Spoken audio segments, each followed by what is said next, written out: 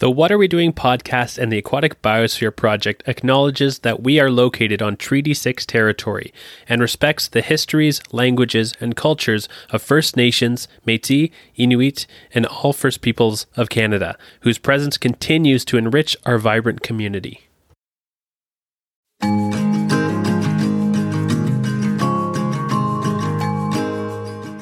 Hi, and welcome to today's deep dive episode. We're talking with Kevin Irons today. He is the Assistant Chief of the Fisheries Division for the Illinois Department of Natural Resources. We're going to be talking about Asian carp and other invasive species in our waterways and what Kevin and his team are doing to make sure that Asian carp are controlled in the Illinois River as they are getting closer and closer to the Great Lakes, and how we can make sure that they don't get into Canada. So sit back, relax, and get ready for an awesome conversation about Asian carp and what are we doing to deal with them.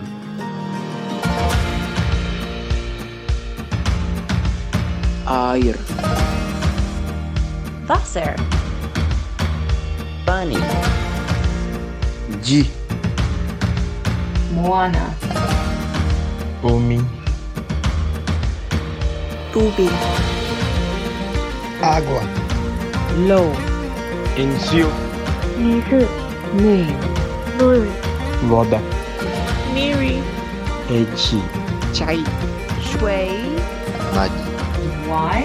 Nero. Aqua. Voda. What are we doing? And how can we do better? Your one-stop shop for everything water-related, from discussing water, its use, and the organisms that depend on it. For all the global issues that you really never knew all had to do with water. I'm your host, David Evans from the Aquatic Biosphere Project, and I just want to ask you something. What are we doing, and how can we do better?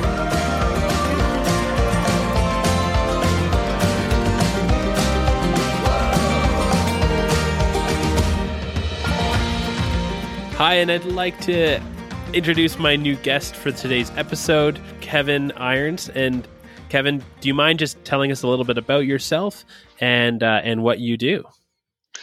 I'm glad to, David. I'm the Assistant Fisheries Chief for Illinois Department of Natural Resources. It's a division of fisheries. Of course, we're managing fishing and fisheries statewide. Over the last 10 years, however, I've been the Aquatic Nuisance Species Program Manager for those non-native fish across the state, supporting policy and responses as necessary for fish and plants and snails, aquatic critters. Prior to that, I was a research ecologist for the University of Illinois' Illinois River Biological Station. So spent quite a bit of time, 20 years approximately, on the Illinois River, looking at fish communities. And over that 20 years, cool. Over that 20 years, from the 90s to 2000s, Asian carp came to the forefront. and of course, I became familiar with those.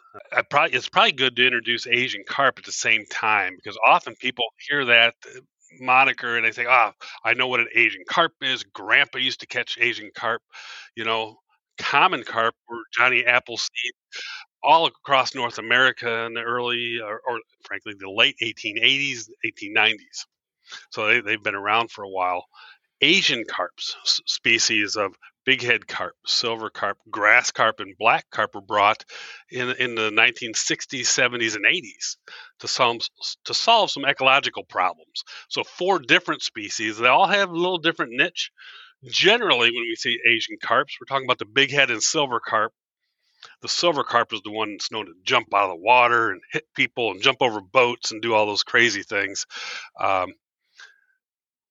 But there are 4 species, so we'll just be really careful. I'll be as careful as I can, but generally talking about bighead and silver carp today. Yeah, I think it's something that there's actually 4 species, and they're kind of generalized a lot as just Asian carp as being these kind of monsters that lurk in the deeps. But there are 4 different species. They all have different roles in an ecosystem or niches and ways that they exploit ecosystems. What was your first introduction to Asian carp? And when did you really start to think that they might become a problem and that they'd become a nuisance species for the Illinois area? Sure. So I came to Illinois from Ohio in 1991 as a river ecologist, working on the river, noting all the species, about 115 different species on the Illinois River. We regularly would collect about 80 of them annually in multiple gears as part of a long-term monitoring program that's on the Illinois and the Mississippi River. And very unique, Right. being able to track those things through time, whether it's a minnow species like an emerald shiner, or invasive or non-native species like common carp or goldfish, or sport fish like bass or bluegill or crappie. Those were all caught by these various gears. Yeah. But when I came on in the 91, there was this story of a commercial fisherman, and we always talk with a smile when we talk about our commercial fishermen. But he drugged this fish into our building, dripping blood off the tail. And he goes, "What is this?" And so this is about 6 months before I came. And it was one of the first bighead carp caught in Illinois. In 1986, two had been caught, one in the Ohio River, one on the Illinois River. So this is a few years later, but still a pretty rare event. And the fisherman who spent his life out there Yeah. had no idea what this fish looks like. If you can imagine a silvery salmon-looking fish with the head on upside down. That really characterizes what a bighead or silver carp looks like. And in this case, it was a bighead carp. We didn't catch another one. Yeah, we didn't catch another one for, I think, 4 years. So that was 91. We caught our first as part of a monitoring group. We caught, 1 million fish a year sometimes, fishing from June through October. So they were extremely rare. We caught our first bighead carp in 95. I think silver carp was in 98. But really just onesies and twosies until 2000, until they reproduced. And that's really when the light went off for me, is we went from just getting a few, and fishermen had started catching more of them. But all of a sudden in 2000, there's a reproductive event, and we caught thousands of these bighead carp that had reproduced for the first time that we knew on the Illinois River. So it went from this thing that commercial fishermen were worried about because they were catching them in their nets. So now it's in all the different types of gears, all life stages. They're reproducing, and it became really real at that point. Yeah, once it became real, and I mean, we'll get into it, but like the implications that really has for the ecosystems in general. But it seems fascinating to me that they can just explode in numbers so quickly, and they do seem to be able to take over. And that leads me to my next question of how has this invasion of Asian carp impacted waterways in the state of Illinois? Well, it's strange. So because I was in the position, I was able to actually look at some biological evidence through the 90s. Kind of queuing this up is like, what could the interaction be biologically with other fishes, with other things in the water? And so we looked at those things that ate very similar food, So these are planktivorous fish. They're eating plankton, zooplankton, the small animals in the water, and the small plants, the phytoplankton. So they're eating these things that are generally green in the water. What else eats those? Gizzard shad, which is a forage species on the Illinois River, and a big mouth buffalo, which is a sucker, catastomid, that also feeds primarily on zooplankton most of its life. So started looking at those, just actually collecting data. What if something would go on? And over a period of just a few years, and we published about 2007, it was really clear. Gizzard shad, buffalo are thinner after Asian carp became prevalent than before. Remember, we're working on this long-term data set. It's a very valuable tool. So we had data from before carp were really prevalent. And that was one of the first statements really in North America, maybe even in the world, biologically in these wild systems, that we saw this impact that bighead and silver carp could have.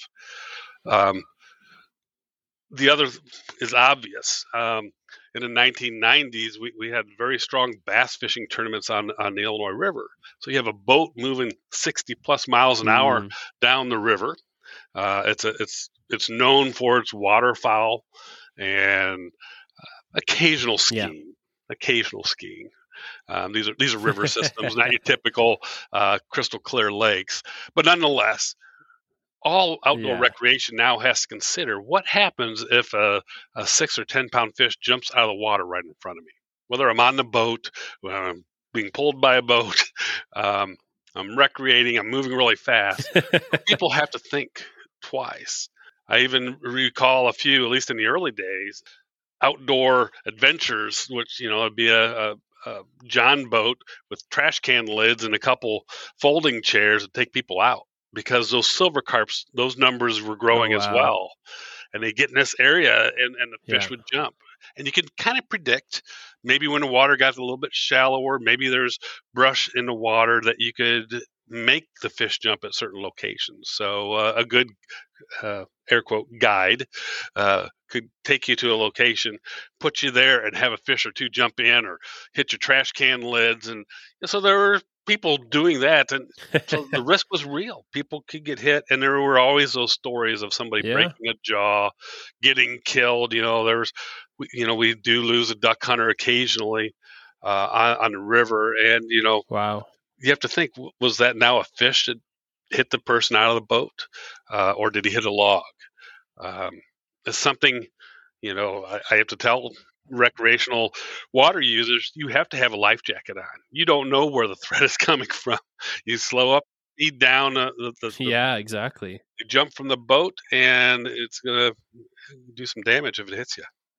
Yeah, just having that extra unknown threat. I mean, I've seen the videos, and a lot of them are they treat it as almost a funny thing. And the more you watch it, the more it gets scary. Like these fish are huge, and they are just flying out, and it really is a big risk of being on those waterways, and decreases enjoyment of those areas. What's really led to Asian carp doing so well in these areas, and how big can they actually get? Sure. Great question. First, these are large river fish. They're from Asia or countries in Asia. They're Chinese, the famous aquaculture fish of China. They can grow together in very close quarters. They're eating this plankton mix, and they grow so fast you can harvest them. So one of the most cultured fish in the world. We call it fecundity. They have high fecundity. They have many eggs. Okay, one fish, maybe a 40-pound fish, will have 4 million eggs, and a bighead carp can get 4 million. 4 million. That one female. Wow. So it doesn't take too many to get to that point where you're now reproducing. And now, if you have a lot of them reproducing, they can saturate the environment. They're very unique that they reproduce in the flowing water. Very few of our fish. We often think about spawning fish like our bass and our bluegills who have to go into the backwaters or non-flowing area that make a bed, or even like a salmon making a red. They deposit their eggs in a very precise location. Mm-hmm. Well, these are broadcast spawners. They meet in conjugations of many fish in the middle of very turbid flowing water, maybe where an island comes together or below a lock and dam where there's all this turbulence, and the female frankly turns upside down, and the males surround her, and she'll release her eggs, and the males release their sperm, and boom, you've got eggs that are fertilized, and they're flowing downstream, and they'll float for days, maybe 48 hours before they become small larval fish. And then those larval fish can't really swim out of the current for another half a day, all depending on temperature. So these rivers, which have to flow fairly good for this to happen, now the fish can be hundreds of miles away from the adults, where the adults spawned. And eventually those larval fish then can get out of the current, flow back to the calmer waters, where that plankton is prevalent, and they can go to the shallow areas into where they can hide from predators. Right, these are minnows. We often think of minnows being small. They big head carp can get 100 pounds, but these are minnows without spines, and so it means everything in the river can eat them. So they do very good in their life history to go downstream and then get out of the current and try to get back into places where they can be protected and grow. And they grow very quickly. When they first reproduced in 2000 on our Illinois River, we had good numbers of fish. It didn't take very many of them to have a lot of fish. But they got to probably 15 to 18 inches at the end of that first summer. So maybe spawned in June. They're over 15 inches, maybe 2 pounds already. They grew incredibly fast. Wow. That's crazy. That's so fast. They didn't have any competition from other carps, and only the competition from our native planktivorous fish. And recognizing that all fish, when they're small, eat plankton. Today, those fish may only get 6 inches long at the end of 1 year, and maybe not even that long, depending on what time of the year they were spawned. But there's so many Asian carp mouths out there to feed today that there's less quality food per individual, so they're growing much slower today, and they're thinner today, just like we saw gizzard shad and buffalo being thinner in the 2000s. We even see Asian carp today being somewhat thinner and slower growing. So would you say that they're almost reaching a new equilibrium in the ecosystem then? Or they're starting to kind of get down in size? It's something at least I've thought about often. The one thing is we don't have consistent spawning. Because it takes a little bit of a flood. On the Illinois River, we don't have spawning every year. Maybe the Missouri River, because it's a much wider, much larger watershed that have large flows every year. It'll be faster flows. They'll spawn all the time.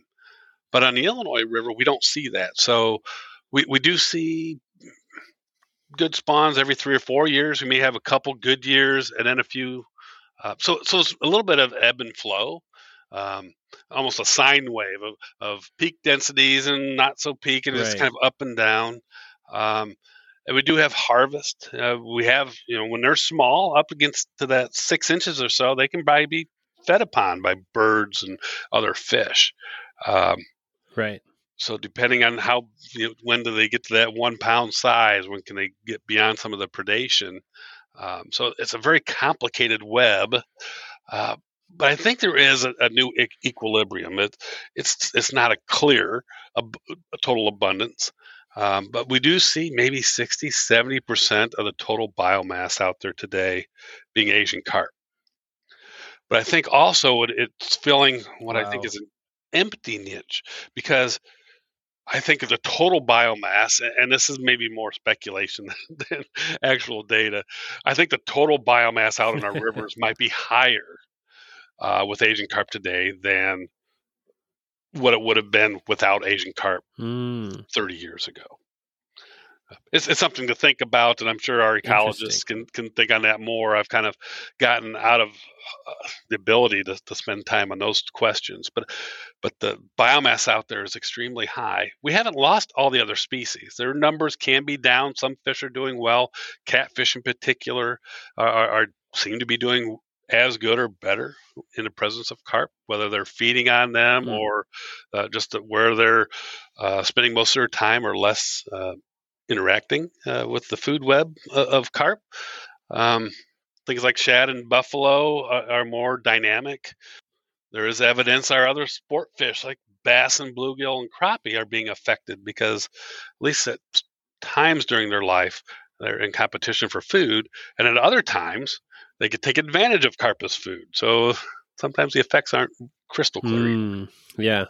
when you get into ecology, everything has so many different interactions. It's really difficult to have a cause and effect. I guess the most obvious one here is the cause and effect would be introducing the carp, but even then, it's still the water is still pretty muddy when it comes to trying to figure it out.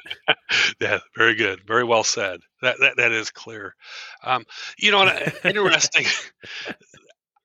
And one thing I skipped over is we go back to Rachel Carson's Silent Spring, and we talk about I think that was in the late 50s, early 60s. She started talking about us humans using more chemicals on the landscape and killing off the insects and the frogs and things like that.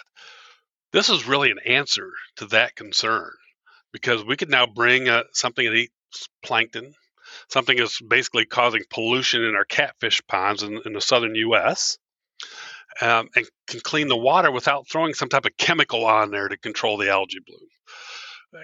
And you'd have a fish product for food, for fertilizers, to can, to make a protein powder out of. This is what the rest of the world was doing, so why wouldn't you do this? So it made a lot of sense, and it was clear there were biologists on both sides of this argument, whether to do it or not. But I think it's interesting that EPA and Fish and Wildlife Service were all supporting this, because it was a way we could do this without killing off our native environment, without killing the frogs and the insects.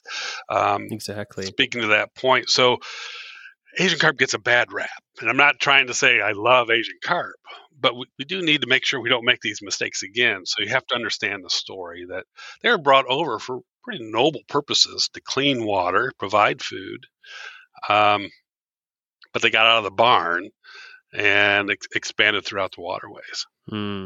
It's such a fascinating story of the reasons they were brought here. As you're saying, noble reasons when you try to do everything right, but maybe you just don't have enough time to look at every possible scenario. You mentioned earlier that one fish that weighed, I think you said 40 pounds, could have 4 million eggs. Yes. Does that increase as they get larger? It does. That's, at some point there's a curve there. That number will fall off, but you can see fish, and they're pretty rare once you get over 80 pounds. And these large fish are big much fish. Yeah, those are huge fish, and they get there surprisingly quickly. And they just eat like a baleen whale. They're eating the smallest types of food sources out there. So, it's easy to see that a fish can have more than 4 million eggs, can approach 8 or 10 million eggs at a time. And these fish are so unique that if there are 3 flood peaks throughout a year, either an individual fish or a cohort, a group of fishes, may spawn at the first peak during when the temperatures are appropriate, or may spawn over several or one of the subsequent peaks.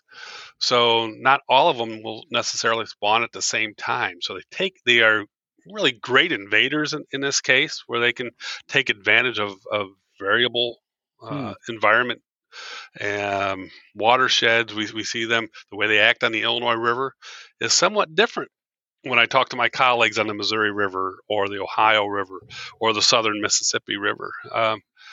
They may be working just a little bit different in those systems. Interesting. How are they acting differently than those systems? Yeah, specifically when it comes to reproductive capacity, it seems like when the temperatures are right on the Missouri River, there's always eggs in the system. So someone's always trying to spawn. Everything's there. The Illinois River is a very slow, lazy river. This is an ancient Mississippi River basin for the lower 2/3 of the river, which means it's an extremely wide floodplain, very shallow, slow gradient for what is now a much smaller river, the Illinois. And so most of the year, we don't have those the flows that would trigger a spawn. So it takes these spring freshets, rain events, and they're pretty variable. We might see it in April. Well, that's a little too early, so the fish may not be able to take advantage of it. But if it happens then again in July, the fish can respond, but it can't just happen in a day. It has to be a long, fairly drawn-out increase in the Right. flood, and it takes. And this is again a touchy-feely type of thing, but we can see it in the hormone data of the fish and spawning them. It takes them a while. It might take them 10 days from where those waters are rising, and they kind of sense the mud in the water, the algae blooms, the flows picking up, and all of a sudden they can take advantage of that. So they grew up taking advantage of the Yangtze River in China, which is 4,000 miles long. And historically, they've been fished and studied for thousands of years because it feeds lots of people.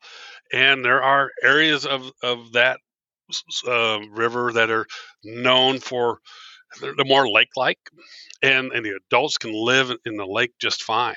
It's lots of plankton, and they can take advantage of that. But then when they spawn, they have to go back to the current. And then the eggs will drift down, and actually below Three Gorges Dam is where those eggs, in very general terms, would get to the point of being larval fish. And then now below that Three Gorges area of the Yangtze River was a myriad of backwaters where those larvae fish historically would go into those places. Now the Yangtze River, like all other rivers, have been highly altered. These dams have been put in. There's levied off of these backwaters, and in those places too, Asian carp are having a problem reproducing. They can't get to all places where their life stages have to get. In fact, I think last year, China closed their fishing on the Yangtze River for all fish, but just fish like bighead and silver carp could not complete their life cycles because of all these effects of humans. Now, the thing that China has is they've got so much aquaculture, flooded, maintained, aquaculture farming going on, that they have significant production going on outside of the rivers as well today. That's really interesting because it seems like the inverse problem of Asian carp are a threat to ecosystems throughout the Mississippi basin. But yet when they're home range in China due to human interactions, they're starting to struggle. Right. Yeah, I was just going to build on that, David. You're absolutely right. So we have a very unique and very healthy relationship with some Chinese researchers. They're trying to support a vibrant fishery and get their fisheries back in their large rivers, and they've got challenges but understanding what's going on here. They don't understand the challenge of too many fish. It doesn't make any sense to them. Why is this a problem? If you've had Asian carp to eat and it's done right, these things are delicious because they eat plankton. They have a delicious white flaky meat. They're bony. At the same time, the Chinese are watching us. We can look back at them and say, well, why don't you have a carp problem there? And it's because of sustained high levels of harvest over a long period of time. They do use things like locks and dams. Let's call it a deterrent, right? Does that make sense for us to do it? And we're using some of these things here. Appropriate placement of those, if we can do it ecologically responsibly, right? We're trying to protect our native fish, so we have to keep that in mind first and foremost. You can't just stop all the carp and kill all the other fish pathways as well. So I have to remind my colleagues we have to consider all of this at the same time, otherwise we just create another problem. But then there's other technology, electricity and sound, and in the Yangtze River they have, or at least had, 2 freshwater dolphins. One did get overfished, I think accidentally, not intentionally, but they still maintain a freshwater dolphin. So, you've got those predators can do something different than what just large fish can do. So having had back and forth, actually, we've learned how to fish these fish better by traveling to China and observing how they're doing it. Talk to their fishermen, and I don't speak the language, but you get two fishermen in a room, and someone's got to tell a story. Mm-hmm. And we've learned enough to figure out that they have what they use, a unified method. They'll fish a lake over a month or 2 month period of time to catch over 80-90% of all the fish in the lake because they're taking them to market. We've been able to do that here, and we can catch over 80% of the Asian carp in much smaller bodies of water in a couple weeks. So we've been able to deploy that and use it in places where we're more efficient at harvest as one of our strategies to help protect and prevent their spread. Yeah, that's super interesting that, you can really target those species. But I guess my question is, what are some of the methods that you're using so that you're making sure you're targeting those Asian carp, but maybe not targeting the native species at the same time? And also, just to add on to that, are you looking at bringing dolphins into the Illinois River to help with the Asian carp problem? Broadly, dolphins, no. I can't imagine the ecological... I had to ask. No, one would have to think it'd be curious, right? We have never had that. South America has a freshwater dolphin as well, and why don't we? Yeah, mm-hmm. It'd be very unique, but boy, it'd be a challenge for biologists and fishermen to have a freshwater mammal. I think they just go into a different level of care. Wow. So I don't think that's going to be on there. But to that point is increasing mortality is something that we can do to change the population. So how do we increase mortality? Yes, you can stock more predators, and you can broadly think about that. Do we need more predators? Our river really has lots of predators, whether it's a white bass, a smallmouth bass, a largemouth bass, a catfish, pelicans. We have huge groups of pelicans that are fish-eating birds that come through annually. So we have predation, but how do we increase it even more? And how do you get those big fish out? Because once you get to that certain size, even a pelican might take a 1 or 2 pound fish, but after that, it's very difficult.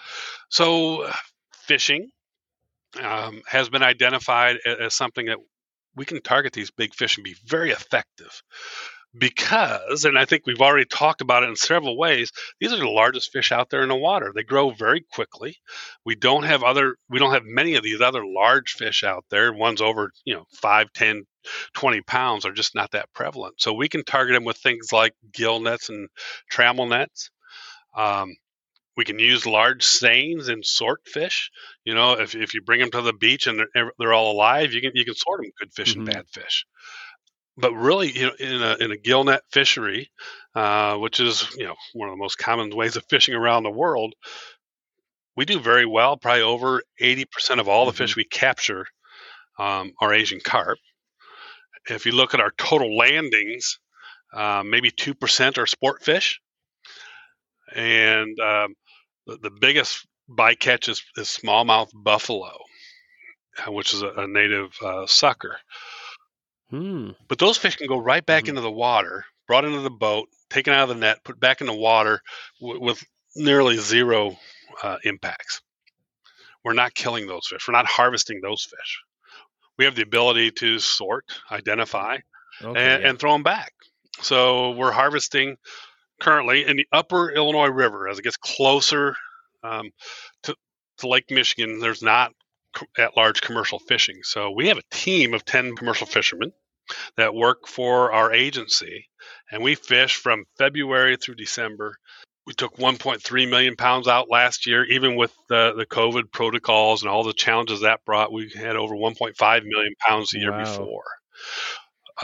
We have seen changes in the densities of fish at that leading edge drop almost 97% from sustained harvest in those upper pools of the Illinois River.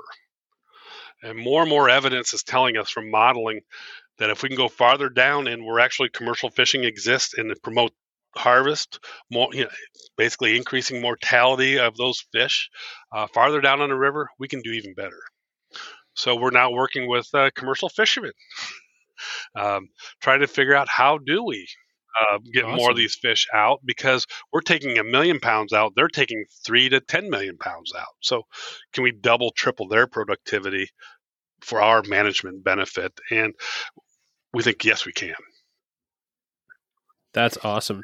With collecting and removing this huge amount of fish, I guess we haven't really touched on this yet, but the Illinois River is kind of the leading edge of this invasion as it moves further and further into the extended reaches of the Mississippi Basin, as I understand it, and it's getting close to the Great Lakes. As you're trying to protect the native species in your waterways, there still is so many other areas within the Mississippi River and other tributaries that can lead back into the Illinois. So does it almost feel like you're trying to plug one hole, but then there's a lot of different other leaks as well, and there's always going to be an endless supply unless there's a coordinated effort? Or does it feel that you're making an impact on these species? Yeah, it really feels like we're making an impact. Things are flowing from north to south on the Mississippi River in general. The Illinois River is just one major tributary, and it does connect with the Great Lakes, and that's why it's our focus in Illinois right now is that, yes, we have them in the Mississippi River near St. Louis, and they're been found all the way up into Minnesota waters. Above some of these locks and dams, though, it has slowed. We don't see fish racing up there in these huge numbers. Keokuk, Iowa is about halfway up the Mississippi River, and there's kind of a natural barrier. There's one lock and dam there where fish in general can only move through the lock. And it's noted there for all the concerns you might have is that we don't see skipjack herring and the mussel species that host prevalent upstream of Lock and Dam 19. But it's also a funnel, a pinch point for Asian carp, and we do have some Asian carp reproducing upstream of there. But we are also looking at some information from USGS and other researchers about putting a sound in the lock. What if we had a sound, whether it's Def Leppard or Beethoven's Fifth, that the carp says, I don't like that. I'm not going in that lock for nothing. So a lot of that work is being conducted over the next few years. Can we do that and allow the native fish to go up there? Or can we otherwise mitigate for those native fish losses that can't go through the lock? So we're asking the right questions. We've got, that's not concluded yet. On the Illinois River, we've got a series of controls already in place. And I talked about fishing, and that's just one part of it. So the two goals are, one, prevent the spread into these new systems where bighead and silver carp are not present. And then two, can we reduce the impacts to our native fish where they are very present? So yes, we can see that, and we have some work to do, but it's helpful. The harvest is preventing their spread, and it's reducing their overall density. So that's answering that objective too. And helping to prevent their spread. But we also have 3 electric barriers. Think of a cattle fence in prairie country of Canada. We use electric fences so you can go here, but don't go there. There are 3 repetitive barriers in Chicago to prevent fish in general. We think it's effective on any fish over 6 inches. I think this is so cool. To prevent their spread. And they're always on, and they're maintenance intensive. They're always doing something. But the U.S. Army Corps of Engineers operates that, where the canal has been built, 30 feet deep, 160 foot wide at this point. But essentially, fish would have to swim through this location to get to the Great Lakes, and there are these 3 barriers there. So they're constantly working on that to make it better. They're actually going to be working on turning one on that can be twice as strong with the electric field if needed, if something changes, if it has a risk. Thankfully, we've only ever caught 1 fish at or even close to the barrier. We have caught 2 fish upstream of the barrier in 10 years, one in 2010 and one in 2017, a silver carp in 2017, a bighead carp in 2010.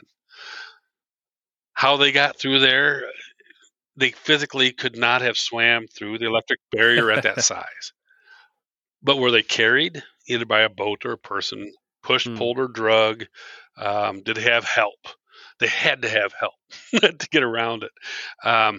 But there's no char marks. There's no evidence. We've done the postmortems on these, and we've looked and investigated it, and it tells us, at least the most recent silver carp, it was probably below the electric barrier for a while, and then we found it in just a few weeks or months. So we have other monitoring in place. We're able to detect a rare fish very quickly, which gives us confidence that we don't have fish running into the Great Lakes currently.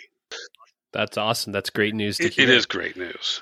We don't want these in the Great Lakes. The Great Lakes are very special to U.S. and Canada. And we do a lot of recreation there. It's a lot of drinking water, and it connects some big systems. And we do want to keep them out. Yeah, exactly. And I guess the next question is, has there been any detection in the Great Lakes? So you mentioned that there has been some past these barriers, and it's confusing, but it's not a huge issue. These barriers are keeping any fish from passing through, but has there been any detection at all in the Great Lakes? So this is where the definition of Asian carp is very important. So if we talk about big head carp, big head and silver carps are the ones we're generally talking about, these fish that are jumping and flailing and growing and so dense and moving towards the Great Lakes. And in fact, at least 3 big head carp have been found in Lake Erie. Between Toronto and Toledo, in those waters, they were very large fish. They'd been out in the water for some time. And if you think about how they were used, at least originally, so these were around 2000, let's say. But they were grown up with catfish, and then there was cultural markets. Think Toronto, Cleveland, Toledo, where a live bighead carp would have been desired for wedding feasts and cultural purposes. So there was live markets that you could buy them live. Now, did someone buy a carp thinking they were having a big wedding feast, and the wife said, "Nope, we're having spaghetti," and they threw the fish in the water? Or was there a cultural practice of releasing a fish? Some people have talked about, maybe you set one free and got some religious credits for doing that. It's not really. There are some of those practices going on. Whether it happened with big head carp, where we think it probably did, we just can't tell how those 3 big head carp got in there. What we do know, in Illinois, we found big head carp in catfish ponds. People would hire people to bring up catfish from southern states and stock them throughout the Chicago region so people could catch fish. It's our urban fishing program. Did that happen in Cleveland? Did that happen in these other places? Maybe Detroit as well? So there's a couple real ways that a fish hauler could have intentionally for food or unintentionally as a contaminant with catfish brought fish to the Midwest. So it's a long answer, but 3 big head carp were found some time ago, 20 plus years ago, in Lake Erie, and we've not seen any big head carp since. That is absolutely fascinating. Yep, grass carp is an Asian carp, and it has to be considered as an Asian carp for these 4 species in North America. And there are some other Asian carp species that we don't have in North America, and we're not even going to talk about. But grass carp are found in Lake Erie, and they have been found to be reproducing in tributaries of Lake Erie. And that's unfortunate. And Illinois is not attached to Lake Erie, so I don't want to spend too much time talking about it. But nonetheless, they have found their way there. Grass carp have been used throughout the country to control aquatic vegetation, to be a non-chemical control of some of the nuisance vegetation, as well as making its way into human food supplies, live food markets. Today, many states and provinces do not allow live Asian carp, regardless of the species, including grass carp. But right. So again, depending on your definition, I'm not aware of any black carp in the Great Lakes, nor any silver carp that have been caught in the Great Lakes. But at least 3 adult big head carp, and not anything recent, and then Asian carps currently. being grass carp. That's really fascinating to hear. The distinction between big head, grass, silver, and black as well. I also want to be cognizant of your time too, because I know that it's kind of the end of the meeting that we had scheduled. Is it okay to continue on with some more questions, or should we? Yeah, and just tell me to stop talking. It is fascinating. I'm very lucky to have a career that I've been able to be a researcher and really then worked into the state administration and program it. I think we're making a difference. So I'm very proud of what we're doing. So I don't mind talking about it, but I can shorten some answers. No, I keep them long. I'm enjoying this so much. Awesome. I just wanted to make sure I wasn't getting in the way of something else in your that you're working on here. But no, I really appreciate your time, and I'm thrilled to be chatting with you and learning, because this is absolutely fascinating and super important work that your team is doing, and I just want to help promote what you guys are doing and spread the word. I appreciate it, David. It is one of my honors to spread this news, because I think it is something that we're all challenged with, how to deal with nuisance species, and I've been able to go to China and learn, and I've been given the ability to talk to many of the states and provinces of Quebec and Ontario to figure out how to best manage this as a group. And so this is one of the things we can rally around. So the sharing of information and strategies is really important. Yeah. I think especially in a time when Canada, US, and China relations aren't always at their peak, let's say, it's things like this and issues that we can all understand and relate to and work together on that are really important and really highlight how we're really connected to these ecosystems and lands and how we should really value them. People are people wherever you go, and it's really hard. I'm not a political person, but it's really hard to separate the politics from the work that everybody's so devoted to. And there are great scientists.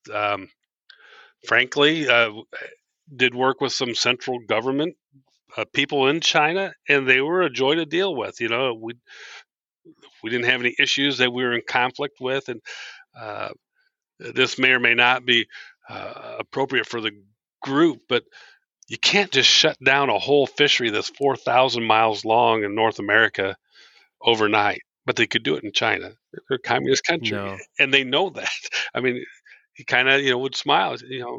We can do that. They can repurpose the workers in a much different way than we can do it in North America. Yep, you're going to be farming navel oranges right now, but good. I guess good for them. But I can't say that I had any bad experience with the people, and I only learned so much for our benefit. Yeah, exactly. People are people everywhere, and we're all just trying to do our best for what we're working on. I was going to give you an anecdote. We were taken to an aquaculture farm, a huge, like tens of thousands of acres.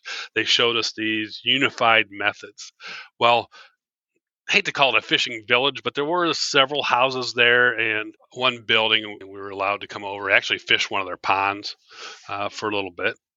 And they had their garden, and at the time in the fall, it was well worked over, except for about 3 rows of peppers, like kind of black, kind of like a Tabasco type pepper, but black and beautiful looking peppers, and just their branches were full, but everything else, the cabbages and the bok choy and everything else was pretty well picked over.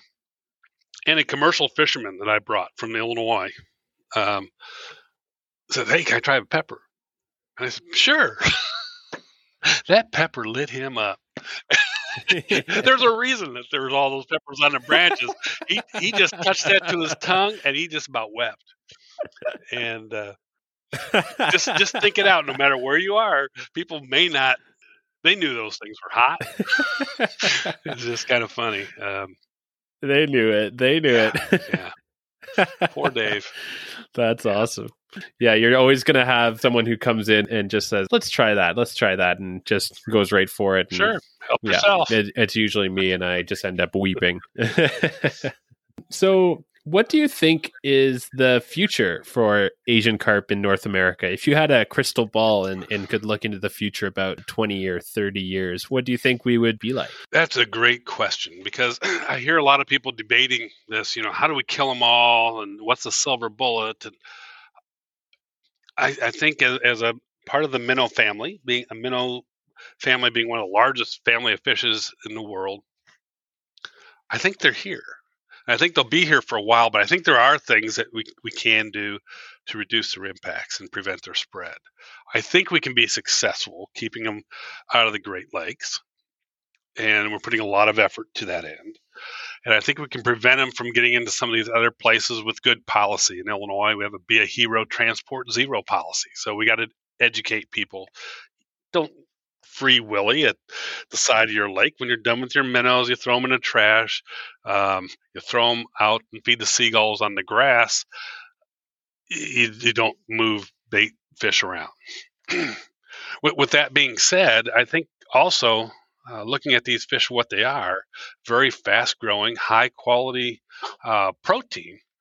There's opportunities, especially with COVID, where protein is needed. Our food supply has been compromised, and there are challenges there. We have the ability to use a novel, something new, and really we don't want it in the river.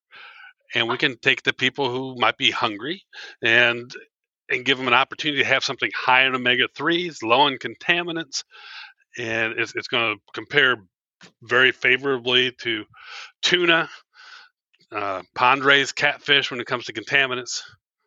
So I think developing this industry that can also provide jobs in these river corridors in the U.S. These river corridors are some of the most impoverished places in our country.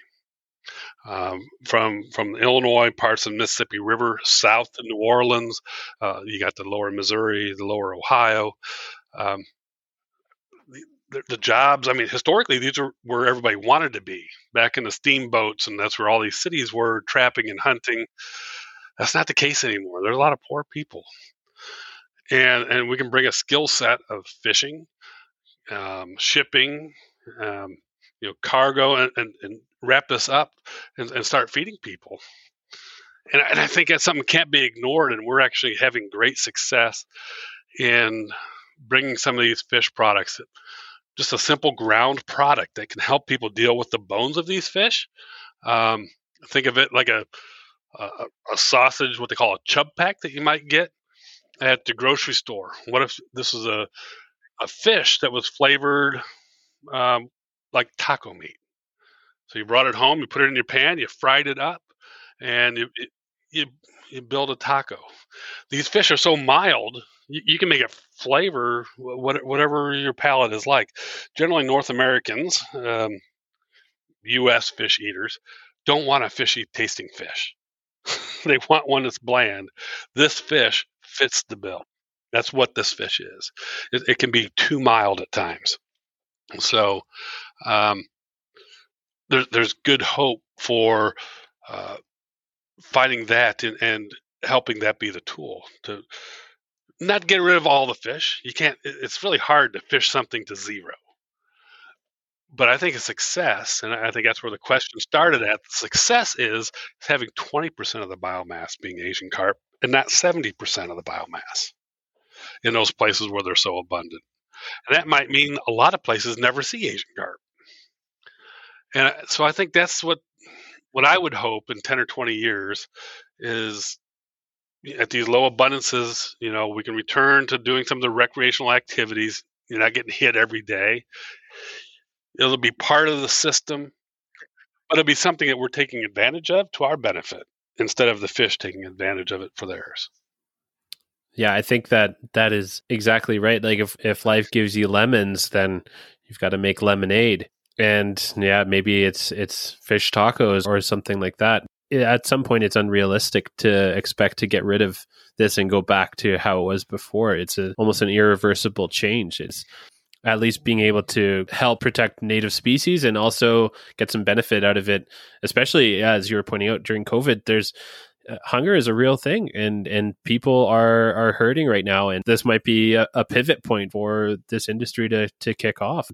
Do you think there's anything that is really holding it back other than the like kind of the bony texture? Or if someone was listening to this podcast and was like, I want to try this, how can I get my hands on some Asian carp for dinner tonight? What's the next step? We're getting really close. So it's a chicken and egg thing. You can't create this thing overnight. These waters 100 years ago, turn of the century, were some of the best commercial fishing programs in the country of probably North America. I'll say the U.S. because in the U.S. it was the Great Lakes, it was the Columbia River and the Illinois River responsible for the bulk of commercial fishing that found restaurants and fish markets and everything all across the country. So in Canada, you're a little bit more broad with First Nations and some of the other indigenous fishing that was going on. But certainly in the U.S., late 1800s, the Illinois River was there. So it's going to take a while to build up that infrastructure. Most of our fishing infrastructure, as with Canada, is built towards our coasts. These big freighters that bring in the fish and process them in real time. And so this is a little different system.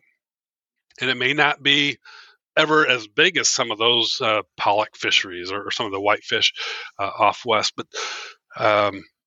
I think it takes some time and the right people, and I think we have those people. So if someone wanted to try Asian carp, I think our ifishillinois.org website will help get people to that location very soon. We have people interested. Awesome. Carp, unfortunately, is a 4-letter word. Remember, common carp were brought over by our European ancestors in the 1880s. Common carp are bottom feeders. They eat down in the water column. They eat down in the vegetation and the mud, picking up invertebrates, and their flesh can be stronger than most. It's not bad. I've had good common carp, but carp's a 4-letter word, and people recognize carp being a 4-letter word. If you say it, they wrinkle their nose. Carp. So there may be ways we can talk about Asian carp and change that perspective, whether it's a brand or just being consistent and talking about it. I would expect something midsummer to help get us over the carp phobia. And we're working with some really keen people as far as marketing and branding to make that happen. We had a big carp, Asian carp cook-off in October from Chicago to nearly Cairo in Illinois, and it was highly successful. People try it; they always like it. So we have a lot of promise. But you did mention it takes fishermen. It takes processors. It takes someone driving a truck. Currently, the market is that, frankly, the fishermen for the last 10 years have been their own logistics. They'll catch fish. They'll truck them in their boats behind their pickup trucks 3 or 4 hours to someone who can take it and process it. So you can see, number one, quality is not there. The fishermen are now truck drivers. So we feel that this is starting to come together. Fishermen can fish. Truck drivers can drive trucks. Let's address the quality control, make sure we have the highest quality. And we can bring that tool. Again, fishermen being this biggest tool that can start changing the populations in our rivers to meet those two goals of preventing their spread and reducing their abundance. So that will start in earnest. And we've been eating them here in the U.S. for a long time. I'm sure in Toronto markets, you can still find fillets of bighead carp. But we think some other products, what we call value-added products, can help us. I've had some hot dogs made out of carp 5 or 10 years ago that were as good as any hot dog. Wow. I mean, protein's protein. So you can grind it up, and it's not like you're eating a fish dog. It was a hot dog. And that was a startup. It was a local company. I would say it was 90% there. It wasn't ready for prime time, but it will not surprise me if the hot dog doesn't win this battle. It would not surprise me. We actually served them as corn dogs at our state fair. Everybody loved them. Amazing. Well, that's so good to hear. And I think that's such a promising and such a positive thing to come from this. I'll definitely post some things in the show notes for this podcast, links where people can go to learn more about this and where they can find some of these products. I'm excited to learn more as in the summer more news comes out and as this industry begins to really grow. There's a lot to talk about it, and if you do your products right, you're gonna have secondary products. You'll have some pet feeds, and there's a Canadian company making some pet food out of Asian carp. But you can also make fertilizers, right? Because you take your premium cuts and then everything else. When you go into a Chinese plant, nothing comes out of there besides product. We're working with the Iceland Ocean Cluster, who said, a cod is not worth just $12. A cod is worth $2,000 or $1,200 because you can take everything out. This is going to be leather. This is going to be a pharmaceutical, and we're going to use the liver for this. And so if you take every possible piece of value out of there, now it's not just a $5 fish. Now the fishermen can actually get paid what they need to do what they have to, provide ice and quality, and everything else just falls in place. It takes a little while, but we've got that type of thinking going on today. Yeah, that's exactly where we need to be. I'm curious, what do you think is the most undertold story of the Asian carp invasion? Well, we kind of talked on a couple different issues. I mean, the one is that this leading edge is getting closer, and it's inevitable they're going to get to the Great Lakes. And I think we're actually have turned the tide, and it's the opposite. We see fewer fish at that leading edge. We have more tools. Over the last 10 years, we've learned so much. We don't need to operate in an information vacuum. We actually have data that can tell us what's going on. And I spend a lot of time telling people, the sky is not falling. We have some really good things in place already. We actually have a partnership with the state of Michigan. And Illinois has partnered with the Army Corps of Engineers to work on a project, pre-engineering and design work for a project at Brandon Road Lock and Dam, another line of defense to make sure nothing gets into the Great Lakes. Those are engineering solutions, and we'll call them defense, right? And the other things we're talking about, harvest and taking the fight to the fish and removing them, that's offense. So we're developing a terrific offensive plan. We've got defensive things in place in spades. We'll have 4 different barriers in place. And we also have detection work and response plans in place. What if something surprises us? Make sure they're not in the Great Lakes. We're using all kinds of tools. And so I don't think we're in... We can't stop what we're doing, like mowing your grass, right? The grass is growing. We can't stop doing anything. It's not solved. But doing what we're doing is reducing the risk, and a place where we're buying time for these other things to take hold in place. I think the other thing, frankly, is the other part of the coin. It's surprising that these fish actually taste good.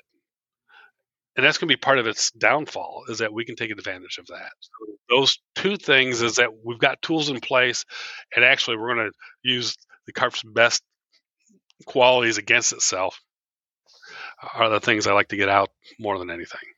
Yeah, the taste factor is going to be huge, and getting that out there. And it sounds like you guys are really pushing that and incorporating into a lot of state activities, which is fantastic. I was just making a note here as you were describing as kind of the offense and defense, and I was imagining you and your team are the offensive coordinators for the team fighting Asian carp, and the U.S. Army Corps of Engineers are the defensive coordinators for the football team, and you have scouting reports on the other team, and and scouting reports is great. Chicago Bears, absolutely.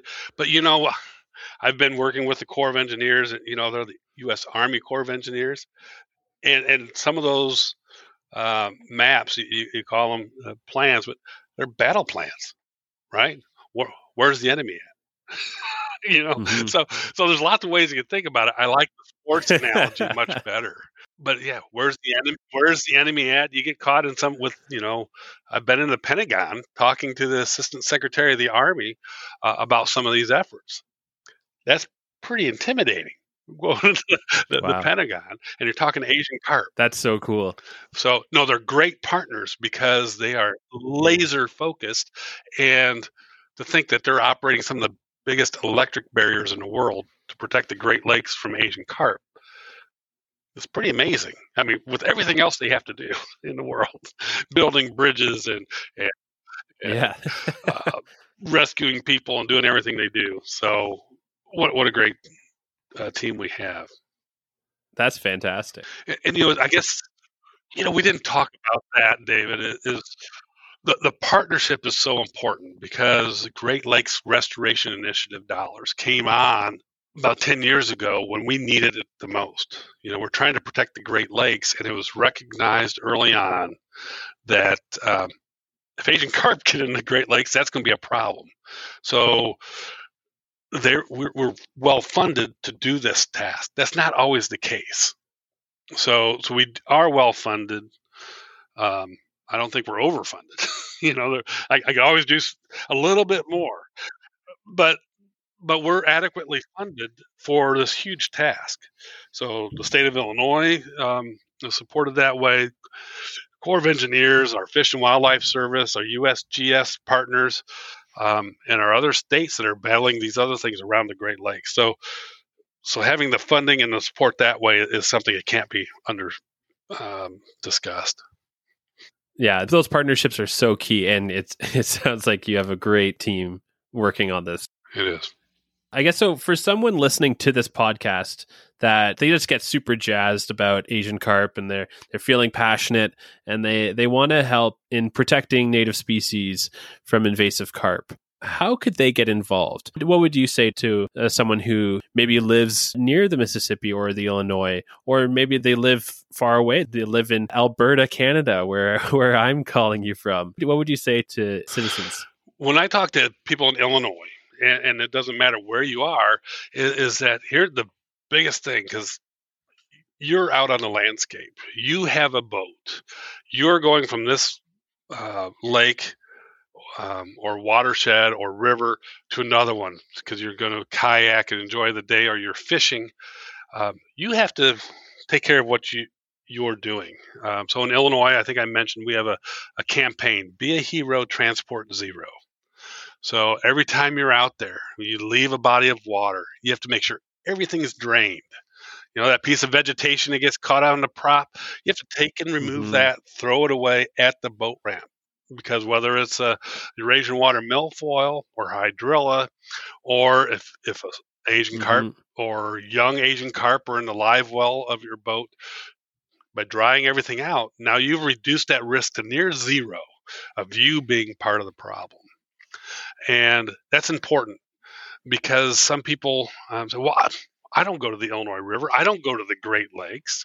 Well, if you go to the Mississippi River and introduce something, we're connected. Now it's up in the Illinois River because someone else brought it. And the next thing you know, it's being then pushed on into the Great Lakes. So everybody has to do their part, and all of those are equally important. We have to have good regulations and policy to make sure we're not putting these things out into the public, and making sure people are responsible. And people have to make sure their activities are good. So power washing their boats and trailers every time. I like to think about Cousin It back in the day, Addams Family. We don't want Cousin It being pulled down the road on a trailer. You've seen that, where the vegetation's hanging off the wheel wells. That is punishable in Illinois. That's illegal. Yeah. So we just need to do the right thing.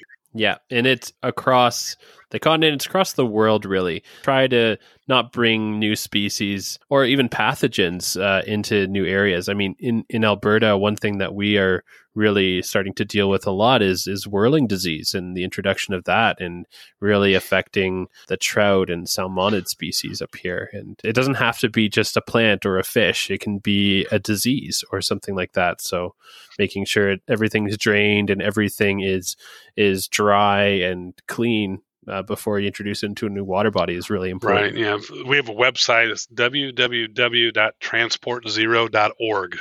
And it walks you through all those steps, right? Remove, drain, dry. But it's so important. One of our best rules or laws we have on the books is about VHS, viral hemorrhagic septicemia. Got to have everything drained. So if we're stopping a virus, guess what? We're pretty darn good at stopping the Asian carp. We're pretty darn good at stopping those plant fragments, because we're saying you can't have a wet boat and you can't have things visibly on the side of your trailers when you're moving them around, and you can't move water from one place to the other. What a great, it is a common sense rule. It shouldn't be the VHS rule. It's the common sense rule. And it's something that we use here in Illinois. It's been very successful, really. That's great. That's great news. And I guess, you already kind of touched on where people can find out more, but for listeners who want to find out more about the work that you guys are doing, they can go to that website about those rules and guidelines on how you should be transporting watercraft or just moving between watersheds. But what about if people are interested in the work that you guys are doing to control Asian carp? Yes, I would say go to www.asiancarp.us. Very similar to our Canadian asiancarp.ca websites. But our asiancarp.us does have everything we're doing up to date, our annual monitoring response plans, what we're doing, how we're doing it, and then we publish sister or companion documents. We call them interim summary reports. So what did happen? What did we find last year, the year before, and all those topical news briefs that come up on our activities, both on the Illinois and throughout the Great Lakes. Lastly, I would say for Illinois DNR fisheries is ifishillinois.org. So www.ifishillinois, all spelled out, .org. And we'll have all of our fishing highlights there, but a lot of our nuisance species and Asian carp. Well, that's fantastic. Yeah. So go check out those links. They'll be in the show notes as well. And go check out what they're doing down in Illinois. It's really impressive stuff. And I guess just to finish off, Kevin, if people are interested in pursuing a career in this space, could you just give us an idea of how you touched on it at the beginning, but just how you got to where you got to today, and a bit of your journey that took you to your role with the state of Illinois? Sure. I will try to be brief. I'm a Great Lakes person. I grew up in Northwest Ohio, fishing on the Maumee River, Western Lake Erie, throughout the 70s. So always enjoyed being outdoors. My uncle worked for the state of Michigan as a district fisheries biologist. And after I overcame the desire to be a paramedic or a firefighter as a young boy. It's like, he's got it pretty good. He gets to go fishing for a living. So I did go to Northland College and got my Bachelor's of Science degree, and followed it up with some graduate work at Michigan State University. Really prepared me well when I came to the Illinois River Biological Station at the Illinois Natural History Survey in 1991. Going out on the river, really understanding a lot of dynamics of the fish communities there, and the surprise of an Asian carp explosion on the Illinois River, which piqued my interest. And I guess the best thing of all of that is I had colleagues and supervisors that encouraged looking in and investigating those types of things. It wasn't our mandate to report on Asian carp; it was to collect good information and data. But here was a problem that was pretty obvious as it was growing up, and we were able to get some information and start some research here in the U.S. that just wasn't being done. Very exciting, and I think I've been very lucky. I actually think we're doing something about the problem and making it better. With the work, I get to work with my colleagues today in Illinois and across the Great Lakes Basin to make this happen. Well, that is so fantastic. And I just want to thank you so much for taking the time to speak with me today. I feel like I've learned so much, and I really appreciate you taking the time. I'm sure the listeners are going to be thrilled with this episode and be checking out all of the links and trying to find out more about what you're doing down in Illinois. Well, thanks for your interest and the time on this topic. We certainly have to tell the story because it's not over yet, but we do want to do the very best we possibly can. So thanks again, David.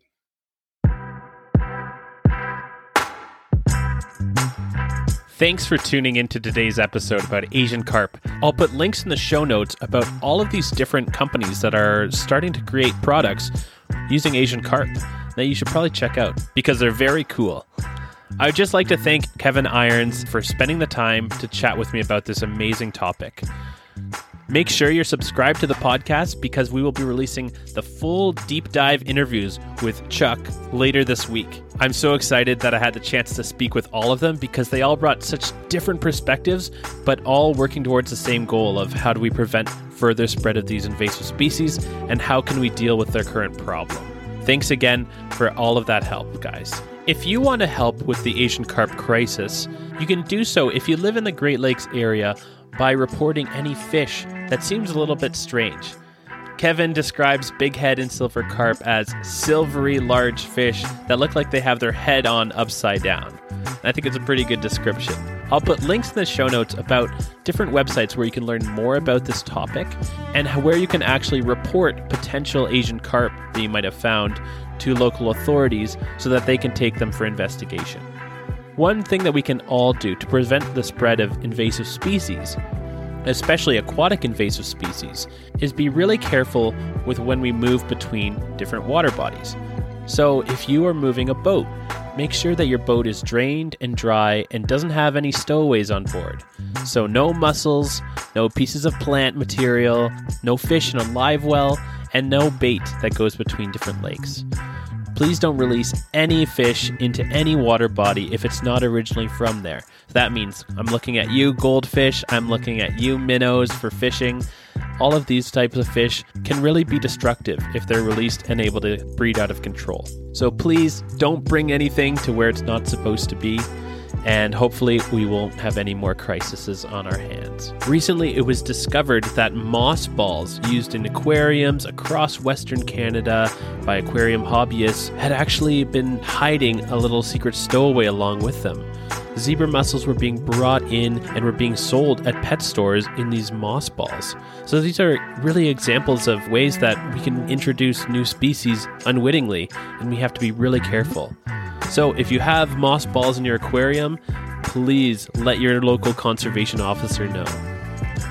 I'm the host and producer, David Evans, and I would just like to thank the rest of the team from the Aquatic Biosphere Project, specifically to Paula Pullman, Sophie Cervera, Anna Bettini. Thanks for all of your help. To learn more about the Aquatic Biosphere Project and what we're doing here in Alberta, telling the story of water, check us out at aquaticbiosphere.ca. And if you have any questions or comments about the show, we'd love to hear them.